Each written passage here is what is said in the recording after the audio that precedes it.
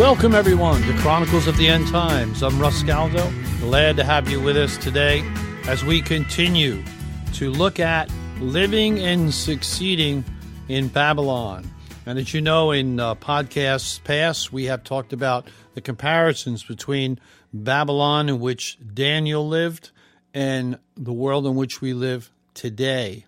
And one of the most fascinating things about Daniel's time is that he was brought in as a very young man, and he was forced to change his name, and they wanted to change the way he did everything, what he worshiped, how he thought.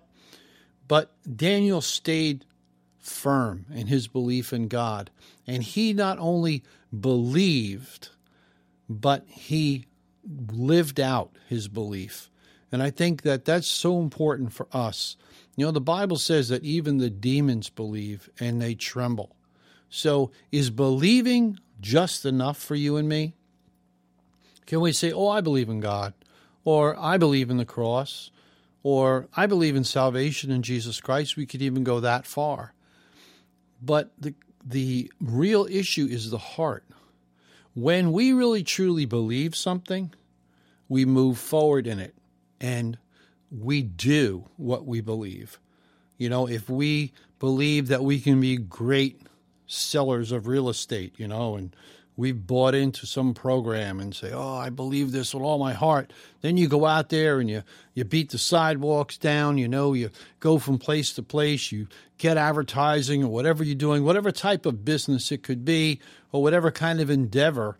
If you believe it with all your heart, then you're going to go out and you're going to put it in action. And that's why I think that it's so important for us to realize that believing is not enough. And you could say to me, wow, you know, the scripture says, believe on the Lord Jesus Christ and you shall be saved. Yes. But I think if we break that down, we could see that really what it's saying is you believe, if you trust in and you abide in Christ, you will be saved. Because Jesus said that He's the vine and we need to be connected to it. You know, if you take some flowers, you know, out of your yard, or you go to a florist and they cut the flowers and they cut the stems, and, you know, and you put them in a vase or whatever, and you see that those flowers, they look great for a while, you know, as long as they're stuck in that vase and as long as there's water in there, and they're alive for a while. But eventually they just dry out and die. And that is what we have to be careful of.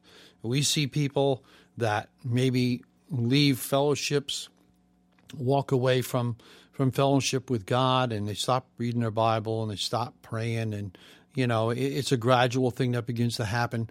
And we say, well, you know, they still seem to be pretty good. They still seem like, you know, they love the Lord. But you know what? They're like those flowers. And once they dry out, they're dead. And we cannot afford to be that way. We don't want to be disconnected. We don't want our stems clipped. We don't want the vine clipped from Jesus Christ. We want to stay in where that can flow and flow down to us, and we can have life. So we can bear fruit, because believing is just not enough. A tree that has leaves, that looks really good, like Jesus cursed the fig tree, there was no fruit on it. So he wasn't interested in it looking good. You know, he wanted fruit. So we can't just be concerned about how we look to other Christians. And if we're looking good and saying the right things, we need to focus on Jesus Christ and bearing fruit for the kingdom of God. And that brings us to a discussion of kingdoms. How many kingdoms are there that we really have to worry about? Well, there's three basic kingdoms. There's the kingdom of God, which we talked about. There's the kingdoms of this world, the nations and states, in this case in America. In every section of the world, there's different laws and regulations depending on where you live, and we need to abide by those. And the Bible tells us that we should abide by those, and we should pray for our leadership, that they will make righteous decisions and lead in a righteous way. And then there's another kingdom. There's the kingdom of Satan. And Jesus referred to the kingdom of Satan when he spoke in Matthew chapter 12, verse 25 and 26, Jesus, it says there, Jesus knew their thoughts, and he said to them, every kingdom divided against itself will be ruined. Every city or household divided against itself will not stand. And then he goes on to tell them, if Satan drives out Satan, he is divided against himself. How then can his kingdom stand? So we know that Satan has a kingdom. And we know that he's out there like a hungry lion, the Bible says, seeking who he can destroy, who he can devour. And we don't have to look too far to see friends or family, loved ones that we have, neighbors, whoever they may be, being devoured in this world. This world can be a very nasty place in which to live. And so here we have these three kingdoms, the kingdom of Satan, the kingdoms of this world, and the kingdom of God.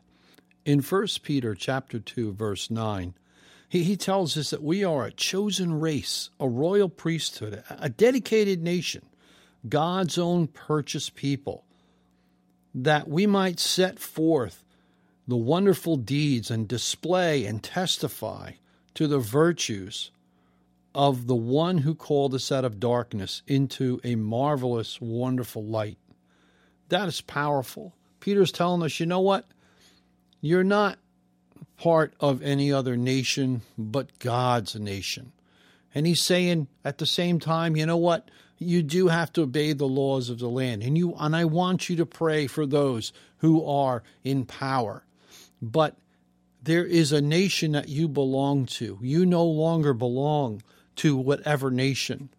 You know, you're no longer a German or an Irishman or an Italian or an African.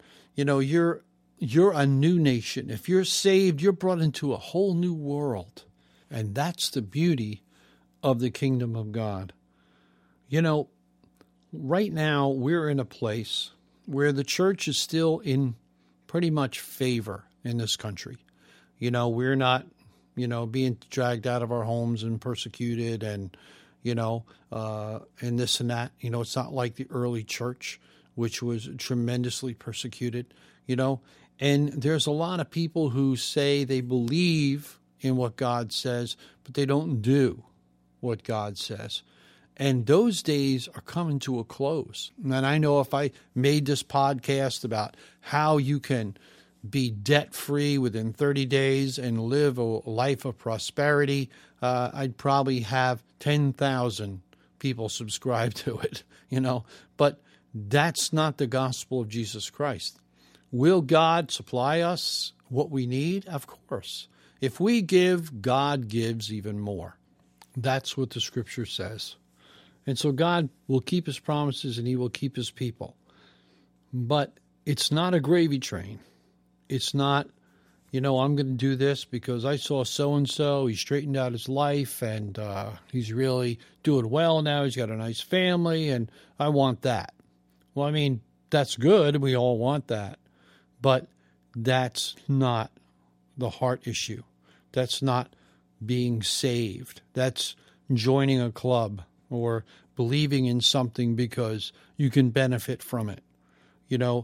There's more to it than that. When we come to Christ, it's a supernatural moment. And we enter into the kingdom of God and we embrace the Word of God, the whole Word of God. And that gives us strength in these moments. That gives us strength that we need to go forward when the times aren't that great. Because the world is looking at us and going, yeah, well, wait till it hits a bump in the road. Well, you know what? When we hit the bump in the road, does it affect us? Sure it does. But if we're walking with Christ, he will lift us up and he will give us a peace that the scripture says is without understanding. Nobody can figure out why you have such peace. It's a supernatural event. And so we need to walk in that, and we need to be plugged into the vine, and we need to be part of the kingdom of God, just like Daniel was, but yet Daniel contributed to his society. He was able not to conform to what Nebuchadnezzar wanted. He was able to stay locked in with God, and at the same time, God honored him and blessed the people around him because of it. So he was able to operate within a society that was just tremendously godless. They were rebellious in every way. They had gods at every corner. They partied like nobody else. They lived in a lap of luxury. And when somebody's living in a lap of luxury, it's tough to reach them because I feel like they have everything. Everything's cool. Everything's what I need. I don't need anything else. Why do I need God?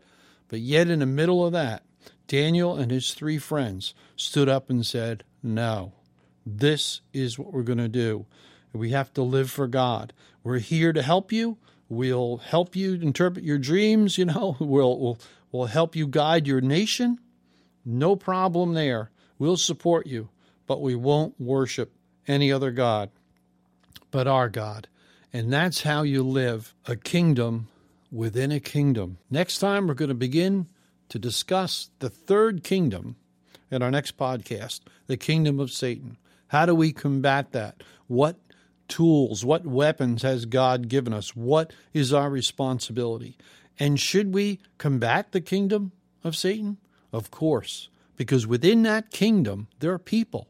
There are people within that kingdom that we need to reach, that he has in bondage, people that need to know the freedom and the love and the forgiveness and the peace that we have found in Jesus Christ. Until next time, this is Russ Scalzo from Chronicles of the End Time. Continue to grow. Continue to dig in to what God has for you. Spend time in his presence, and you will notice a difference in your life. God bless. Talk to you soon.